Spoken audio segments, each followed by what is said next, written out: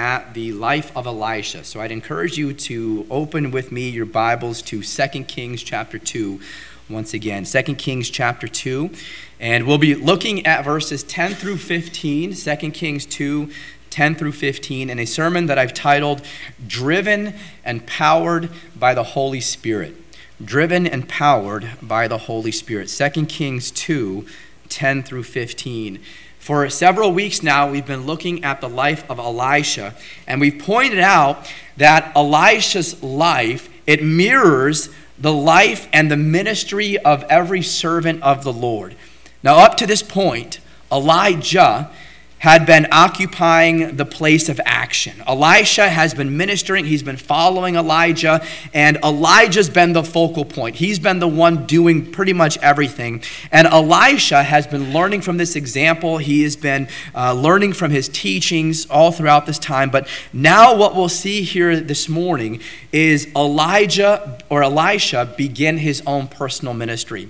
The two had spent somewhere around 10 years together at this point, but God would supernaturally take Elijah up to heaven and equip Elisha for the ministry. In the New Testament days, we read about Christ ministering alongside his disciples, spending time teaching them, leading them by his example, until one day, after his death, burial, and resurrection, he ascended up into heaven, and he essentially passed the torch on to the disciples to carry on the ministry that he began. All throughout his ministry, he was preparing, he was teaching, he was equipping these believers for what they were going to be doing on their own. And when the day finally arrived, he empowered them with the Holy Spirit and sent them off to be his witnesses. The same is true for every single believer. The moment we're saved, God empowers us with the Holy Spirit. And the more that we're in his word and reading the Bible, the more we are driven and equipped to be God's witnesses out in this world. We're to pick up the torch that Christ first lit and bring the light of the gospel to everyone that we can. God is the one who calls us.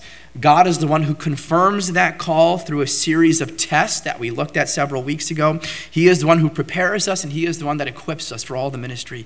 And we respond, or as we respond properly to God's call and to the various tests that we have to go through, we're then filled with the Spirit to perform the ministry to which we have been called. And if you can remember, the most revealing test, the test that we were looking at last week, the most revealing test that Elisha endured was having to answer Elijah's question as to what he could do for him upon his departure.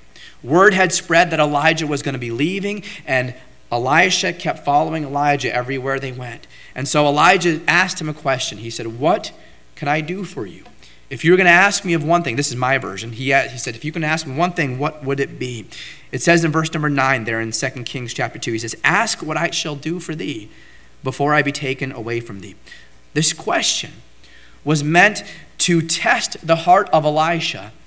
For if he were only following Elijah for any sort of personal gain, it would be evident by his response. Elisha's response, though, revealed that he was only interested in serving God and serving God's people in such a way that only God would be glorified. And so he said, "I pray thee, let a double portion of thy Spirit be upon me." And this response revealed three things. First, it revealed that Elisha was incredibly humble and modest. After serving Elijah for around 10 years or so, where Elijah was basically doing everything, Elisha viewed himself and his own skill as so far beneath his master Elijah that in his estimation, to have any sort of impact or similar impact to what Elijah had, he's thinking he's going to need a double portion. He's going to need extra help from God. He was willing to acknowledge his own weakness. He was willing to acknowledge his own inferiority. He was willing to acknowledge his own insufficiency, which is incredibly modest and humble. And let me tell you something, that there is nothing wrong with being modest, and there's nothing wrong with humility. In fact, I think we need more people like this today who can look upon their situation and look upon the calling that God has given to them and realize if they're going to be successful in any way, they need all of God's help upon them. We need more people that can make that acknowledgement. I think as it is, there are probably too many people who think they know everything and they have everything they need for their ministry and for their service to be successful without having God's help. But the only problem with such a mindset is that God isn't in the business in sharing any spotlight, and anyone who is attempting to steal God's glory and to take God's credit is not going to amount to much. The true servant of God is the one who can be happy knowing that what he's able to accomplish is all due to God working in him and through him. When we're serving the Lord in modesty and serving the Lord in humility, we're not striving for self-glorification, for self-promotion, but we're giving all the praise and all the glory to the one place where it is deserved, and that is to God. As Zechariah 4:6 states, it says, "Not by might nor by power, but by my Spirit, saith the Lord of hosts." Let it be all him that gets the glory. So first, Elisha's response demonstrated incredible modesty and humility. But second, if Elisha was going to take over training the sons of the prophets that we read about here in 2 Kings chapter 2, he would need a double portion of God's spirit of wisdom and power. Now, we don't know for sure how long Elijah had been training these sons of the prophets that come up here, but for Elisha to take over Elijah's ministry in this position, he would need extra wisdom and extra knowledge from God to do just that. And so we see that, again, aspect of humility there as well. And then third, to take over Elijah's position just in the eyes of the people, not just these sons of the prophets that are mentioned. Elisha would need more than just a title. He would need God's Spirit filling him and resting upon him. So it wouldn't even be good enough if he had Elijah's coat or if he had a badge that said, "I'm the prophet now." He needed more than that, more than just a title that people can know how to refer to him. He needed God's filling and God's Spirit resting upon him. At the end of Christ's ministry, he encouraged his disciples that he would be sending them the Comforter, which is another term for the Holy Spirit.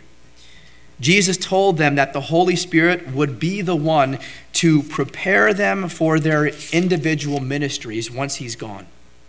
And first, he assured them that the Holy Spirit would abide with them forever.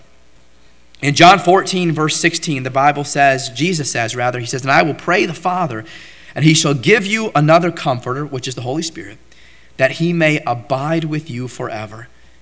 Jesus first prayed that, and then Jesus declared that the Holy Spirit would teach them all things. In John 16, verse 13, he said, "Howbeit when he, the Spirit of truth, is come, he will guide you into all truth." So he's going to abide with you forever, and he's going to guide you into all truth. Very crucial to have both of these. It was through the power of the Holy Spirit that the gospel writers would be able to recall everything about what Jesus did. Everything we have recorded in the New Testament was only possible because the Holy Spirit enabled the disciples to recall all things to memory. I think we kind of have this idea that maybe the disciples were following Jesus around with a pen and paper and recording everything they watched him do, but that wasn't the case. They were experiencing everything for themselves the very first time, and it wasn't until years later that the Holy Spirit came and empowered them and recalled all these things to memory, that they were actually able to put pen to paper or pen to parchment, whatever, to record what we now have as the Gospels. And the Holy Spirit showed them all of those things as he was the guide into all the truth. He would show them not just things that had been done, but the Bible says that he's going to show them things to come, and he would glorify Christ by revealing more of the mystery of his work. In John 16 and verse 14 and 15, the Bible also says, it says, "He shall glorify me." Jesus is saying this of the Holy Spirit. "For he shall receive of mine and shall show it unto you. All things that the Father hath are mine, therefore said I, that he shall take of mine and shall show it unto you." So he's going to show them future things. In the book of Acts is where we see many of these promises fulfilled. We read Jesus say in Acts chapter 1, verse number 89. So this is after his death, burial, and resurrection, and right before his ascension. It says, "But ye shall receive power." This is verses 8 and 9 of Acts chapter 1. He says, "But ye shall receive power. After that the Holy Ghost is come upon you. And ye shall be witnesses unto me both in Jerusalem and in all Judea and in Samaria and unto the uttermost part of the earth." So we can then conclude that the greatest need for the Christian to be effective in what Christ has called them to do is to receive power from the Holy Spirit. Because without the power of the Holy Spirit, we're not going to be effective witnesses for Christ. So if this is what we need, what is required for us to receive what Elisha asked for, a double portion of the Spirit? When we look at the life of Elisha, we see two components. First, we see that he had to pass through Jordan. He had to pass through Jordan. Remember, Elijah didn't ask him what he could do for him until Elisha had journeyed to Jordan with him. And the two of them passed through the divided waters of the Jordan River on dry ground. Elisha's will was being tested every step of the way. They started in Gilgal, and they kept traveling to one city and to another city and to another city. And every time they're traveling, Elijah's saying, tarry here, tarry here, tarry here. And Elijah says, listen, as long as the Lord liveth and as long as you're alive, I'm going with you. And so he's passing every test as they continue to go, and he's journeying all the way with them. But his will is being tested every step that they take. The true servant of God must not be self-pleasing or self-seeking for the Spirit of God to use him. He must be willing to go wherever the Spirit of God leads. So he had to pass through Jordan first, but second, he had to focus on his master as he's doing it. Elijah told Elisha that the only way that he would receive a double portion of the Spirit would be if he saw God carry Elijah away. So Elisha has to focus on his master. The lesson is summed up in the words of the Apostle Paul from Galatians 2:20, where he said, I am crucified with Christ, nevertheless I live, yet not I, but Christ liveth in me. And the life which I now live in the flesh, I live by the faith of the Son of God, who loved me and gave himself for me. What he's saying is that the believer's life should be so focused on magnifying Christ, because without our lives magnifying Christ, we're not going to be a true servant of Christ. Look at what we read. Your Bibles are open to 2 Kings chapter 2. Notice what we read in verses 10 through 12. 2 Kings chapter 2, verses 10 through 12. The Bible says, and he said, thou hast asked a hard thing. Nevertheless, if thou see me when I am taken from thee, it shall be so unto thee. But if not, it shall not be so. And it came to pass, as they still went on and talked, that, behold, there appeared a chariot of fire and horses of fire, and parted them both asunder. And Elijah went up by a whirlwind into heaven. And Elisha saw it, and he cried, my father, the chariot of Israel and the horsemen thereof. And he saw him no more. And he took hold of his own clothes and rent them in two pieces. Elisha saw it. I love what it says there at the beginning of verse number 12. And Elisha saw it. Of course he did. Of course he saw it. Right? He'd passed every test up to this point. From when they were in Gilgal and when they were going to leave, Elijah said, tarry here. He says, I'm not. Say what you want. But this is what God has called me to do. So if the Lord is still on his throne, if he's still alive, and as long as you're still alive, if you're going anywhere, I'm going with you. He's following him every step of the way. So do you think it's really that much of a surprise when Elijah says to him, listen, you're asking a big ask here. But I'll grant it to you. God will grant it to you. If you see when God takes me away up into heaven. Are we really surprised that Elisha's focus was then laser beamed on his master, Elijah, the entire time? Do you think he was probably thinking, oh, okay, that's great. Oh, what's that over there? No. He wasn't distracted like that. If he's thinking, okay, we don't know the timing. It wasn't as if God had said, all right, at 2 p.m., at exactly 36 seconds past 2 p.m., a chariot of fire is going to come down from heaven and swoop up Elijah and take him away. So exactly at that moment, whatever you've been looking at and focusing on everywhere else, you make sure that your sights are focused on him. He has no idea. He has no idea. So the moment Elijah says that, you can have what you're asking for. But make sure that you're focused on me when that happens. I have my own version or my own idea as to what happened, but It must have been to the point of kind of annoying Elijah that he's just staring at him the entire time as they're walking and, oh, okay, yeah, Who would want to take his eyes off him if that's the case? I don't want to avert my eyes for 1 second and turn around and be like, where did he go? And then miss the whole thing because you're not told how quickly it's going to happen. You're not told when it's going to happen. He, of course, saw it. And Elisha saw it. Of course he did. Of course he did.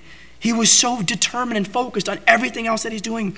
God never disappoints those who submit to him and that are seeking to glorify him. Elijah made it really simple for Elijah. He says, if thou see me when I am taken from thee, it shall be so unto thee. That was all the motivation Elisha needed to then fix his eyes on his master. Those who will follow the Lord and those who will be successful in ministry will be the ones who allow nothing to stand between them and their Savior. They're allowed to behold things once they're doing that, which are often hidden from the eyes of the world and from those that are half-hearted in their service for the ministry. Elisha would receive more than just spiritual vision, but also spiritual perception. He not only saw, but he understood the significance of what he saw. Look at verse number 12 again. It says, and Elisha saw it, and he cried, my father, the chariot of Israel and the horsemen thereof. And he saw him no more. And he took hold of his own clothes and rent them in 2 pieces. Now, we don't necessarily pick it up right away, but he says more here than what we realize. He doesn't call it the chariot of fire. The Bible says that. He calls it chariot of fire. In verse number 11, it says, and it came to pass as they still went on and talked, that behold, there appeared a chariot of fire. He refers to it there in verse number 12 as the chariot of Israel. What did this mean? And why does he preface that with the cry, my father, my father? Elisha was interpreting for us the incredible scene that he's able to witness, which was in every way supernatural. Why did God carry away Elijah like this? What is the significance of what Elisha was able to witness? The Bible, I believe, is the greatest commentary on itself. Therefore, to answer these questions, I'm not going to take you to another book or some theologian or some scholar who's come up with some idea as to what he believes it is. I'm going to draw your attention to a few other portions of God's word. We read in Psalm 20 and verse number 7, the Bible says this. It says, some trust in chariots and some in horses, but we will remember the name of the Lord our God. Now, there was good reason for the psalmist to say this, because if you remember the history of the nation of Israel, there was a time when they were being chased by Pharaoh and his army, where God allowed the seas of the Red Sea to just part and the children of Israel to pass through on dry ground. And then Pharaoh and his army came in trying to come after them, and God just brought the seas back and just destroyed and swallowed up Pharaoh and his army. And listen to what we read in Exodus chapter 14 and verse 23. It says, and the Egyptians pursued and went in after them to the midst of the sea, even all Pharaoh's horses, his chariots, and his horsemen. And then we read in chapter 15 of Exodus, and verses 3 through 6, the Bible says, the Lord is a man of war, the Lord is his name. Pharaoh's chariots and his host hath he cast into the sea. His chosen captains also are drowned in the Red Sea. The depths have covered them. They sank into the bottom as a stone. Thy right hand, O Lord, is become glorious in power. Thy right hand, O Lord, hath dashed in pieces the enemy. You see, horses and chariots may be looked upon for protection and power, but the followers of God will always find their sufficiency in God alone. And sadly, even those who knew this truth were quick to forget it. We read in Psalm 106, verses 13 and 21, it says, they soon forgot his works. They waited not for his counsel. They forgot God their Savior, which had done great things in Egypt. You see, Israel went so far as to seek alliances with ungodly nations until one of their prophets cried out to them to repent and turn to God. Listen to what Isaiah says in Isaiah 31 and verse number 1. Isaiah 31, verse 1, the Bible says, "Woe to them that go down to Egypt for help, and stay on horses and trust in chariots, because they are many, and in horsemen, because they are very strong. But they look not unto the Holy One of Israel, neither seek the Lord." What a terrible thing to have said. But it was the truth of what they were doing. Rather than trusting in God, they were seeking alliance in what appeared to be great military power and strength. A lot of horsemen and a lot of horses and a lot of chariots. My, that must be what we need to fight off the enemy that is coming at us. But now consider again what Elisha meant when he cried out as he did here in verse number 12 of 2 Kings chapter 2. Again, and Elisha saw it and he cried, my father, the chariot of Israel and the horsemen thereof. And he saw him no more, and he took hold of his own clothes and rent them in two pieces." See, as Elisha watched Elijah being carried away into heaven, he knew that things were going to be different. For quite some time now, Elijah had been the one to stand against the wickedness of Israel under the reign of a man by the name of Ahab and his lovely wife Jezebel. I say that tongue-in-cheek, of course. The same wickedness and idolatry that began under Ahab and Jezebel, it continued after Ahab's death. And Elijah was one of the few that was still standing faithfully with God. In the battle against wickedness and the battle against idolatry there in Israel, Elijah was in the army of the Lord. He was armed with Israel's true chariots and true horses as he fought against Jezebel and he fought against the prophets of Baal. Jezebel was determined to kill Elijah, and he quickly became the most wanted man in Israel. And as Elisha watched Elijah being carried away into heaven, he realized that the few faithful servants of God there who had not bowed to Baal were losing the chariot of Israel as Elijah was being taken to heaven. Elijah had been a pillar for God during a time when it was not just unpopular to stand for God, but standing for God often required paying with it for your life. Again, this speaks to the humility and the modesty of Elisha as he held Elijah in such a high regard, and he understood the significant role that Elijah played in helping the few faithful Jews who had not bowed their knee to Baal to still remain strong during a time when worshiping God was so unpopular that people were being killed for it. And this is why Elisha asked for a double portion of the Spirit that was given to Elijah, because he viewed Elijah, he viewed his master on such a higher level that he thought he could ever get to. And in order for him to be even half as successful as Elijah had been, he would need double the help from God that was given to Elijah. And fortunately, Elisha witnessed Elijah's departure, and he received from God exactly what he would need to serve God to the fullest. So this begins the personal ministry of the prophet Elisha. And he wastes no time with this first miracle. And it's interesting because with as many miracles as Elijah did, Elisha would go on to do way more. I want you to notice first the timing of the miracle. The timing of the miracle. Look at verse number 12 again. It says, "And Elisha saw it, and he cried, my father, the chariot of Israel and the horsemen thereof.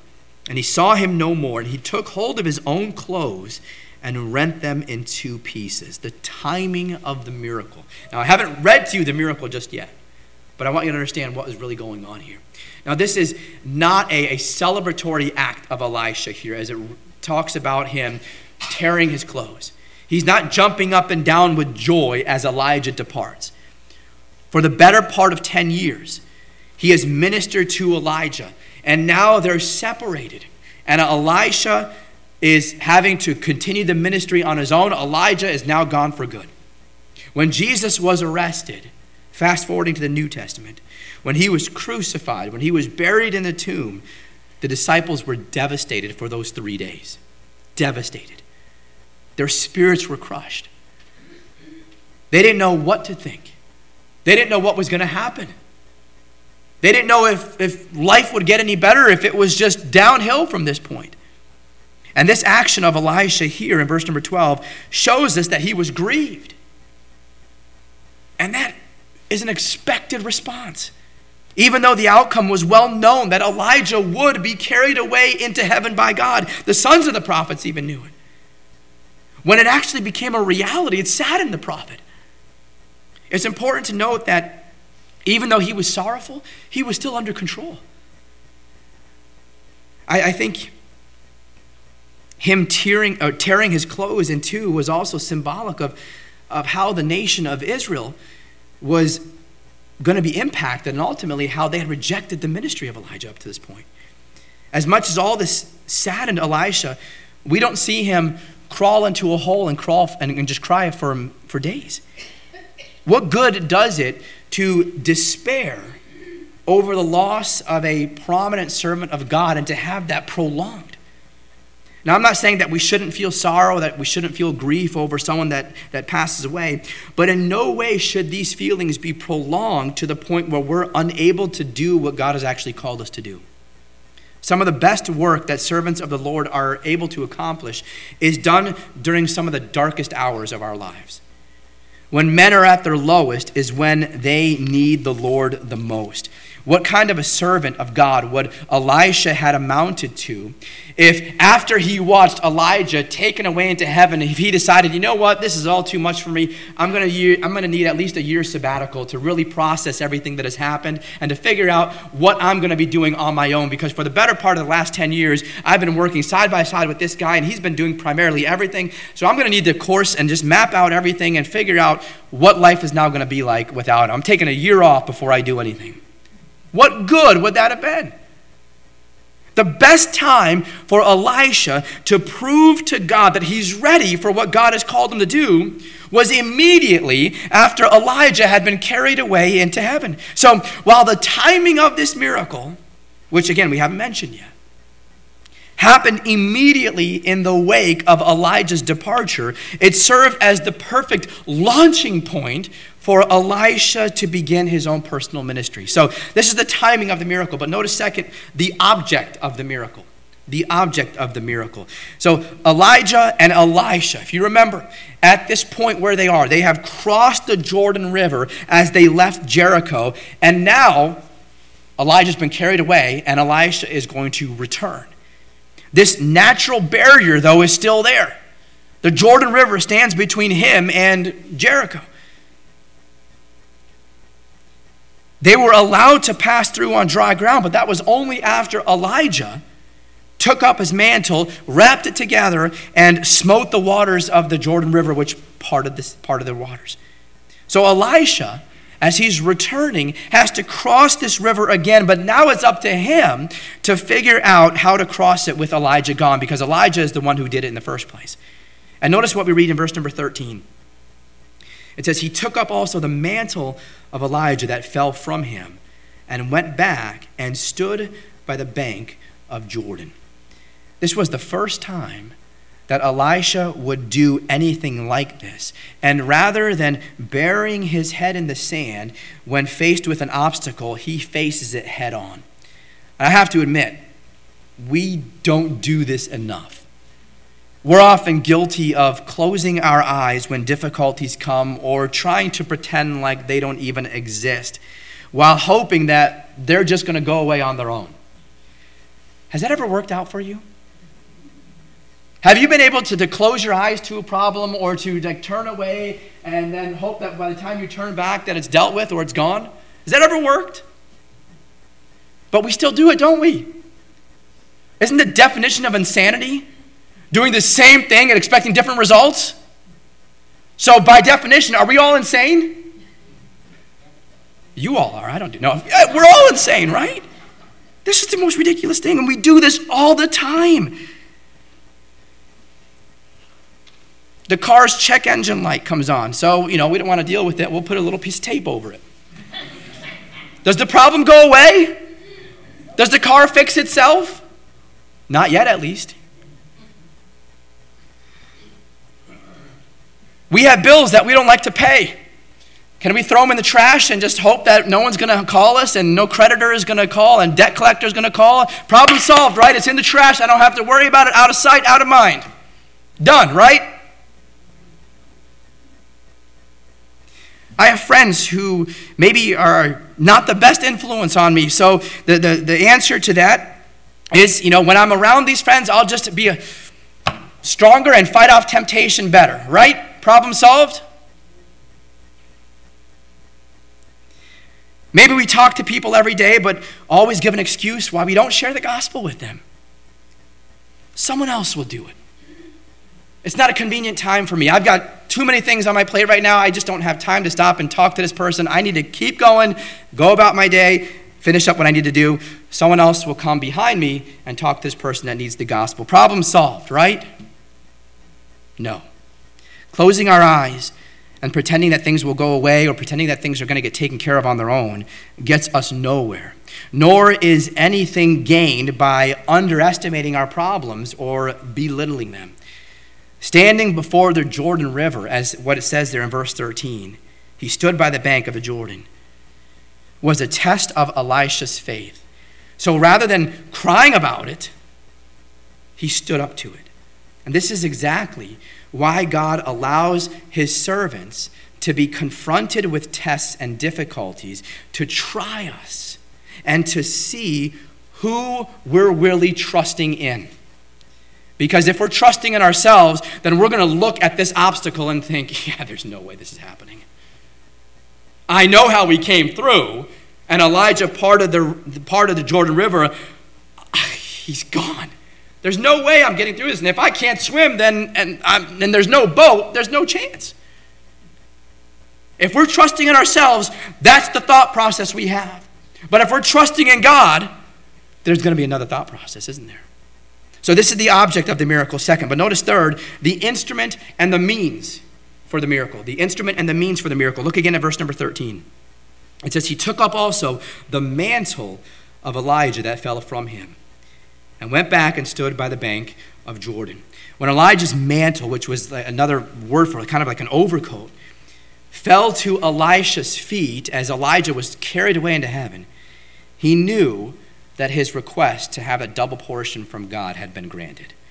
Not only had he kept his focus on Elijah as he was carried away, but God gave him the gift of the prophet's garment as an additional token of receiving this double portion of his spirit.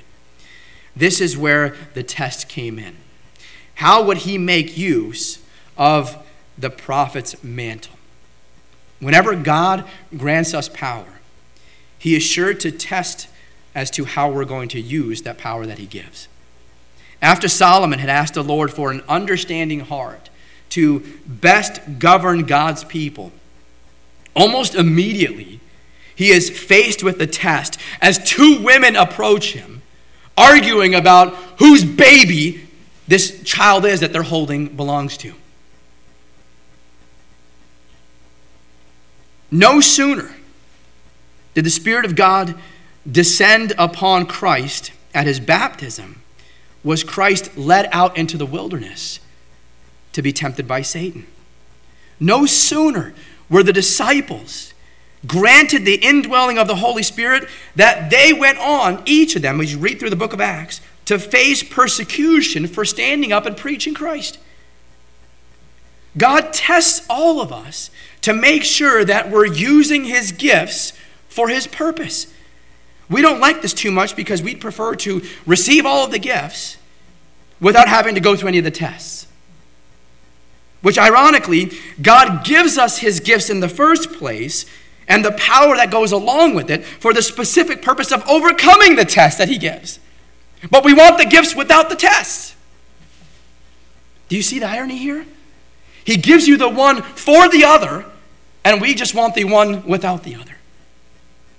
Rather than viewing tests as an opportunity for God to shine through us, we view these opportunities as an obstacle we don't want to have to deal with. Do you think Elisha was discouraged when he came upon the Jordan River and it wasn't still parted?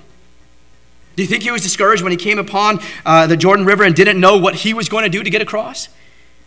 Having just witnessed Elijah being carried away into heaven and picked up his mantle, confirming that he had just received a double portion, just that he had asked for, Do you really think that he looked upon the Jordan River as an unwanted obstacle?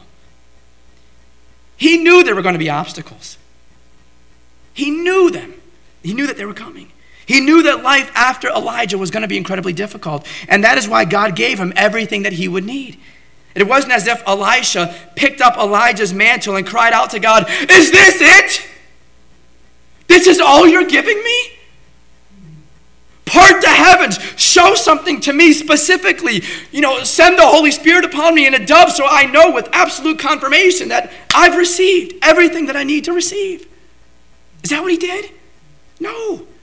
He didn't look and cry out to God and say, "This is all you're going to give me? What am I supposed to do with this?" He didn't say any of that.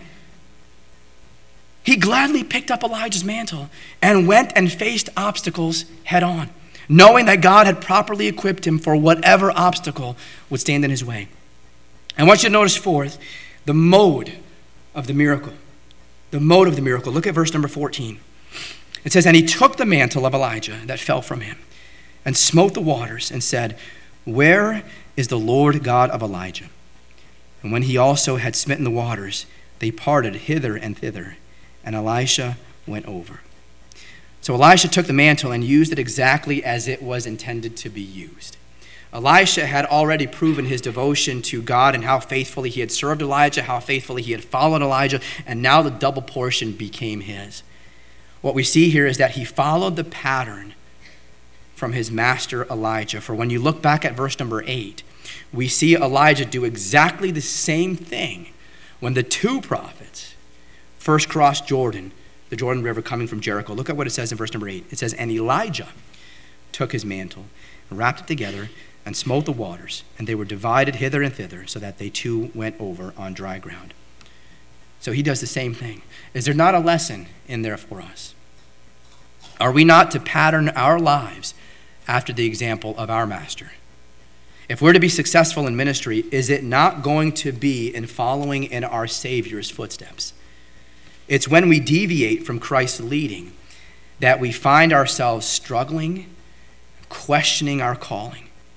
How often are we guilty of starting something the right way only to change halfway through? It's almost as if we get too carried away with how good things are going that we convince ourselves that maybe we can meander a little way from the path. Maybe do things our own way. The Apostle Paul admonished the believers in Galatia for this. He said in Galatians 1, 6 and 7, he says, "I marvel that you are so soon removed from him that called you into the grace of Christ unto another gospel, which is not another. But there be some that trouble you and would pervert the gospel of Christ." The path of success is the path of Christ. And when you step away from that is when we are met with all sorts of problems. So Elisha made use of that mantle, and he followed in his master's footsteps. And number 5, I want you to notice the meaning of the miracle, the meaning of the miracle. Everything that we've seen thus far in the life of Elisha, it mirrors what each true servant of Christ goes through and what they experience. They're called by God, they're tested by God, they're directed in the right path, and they're given power through the Holy Spirit. The miracles we will see Elisha do are not viewed as an exception to the rule. And think about the incredible mission that God has called every single believer to. Believers are called to bear witness of Jesus Christ to everyone that is unsaved. We're to bring the message of God's grace and truth to those that are spiritually dead. How in the world are we supposed to have any sort of an impact on those who have been spiritually blinded by Satan and are slaves to him? How are we supposed to have an impact on these people?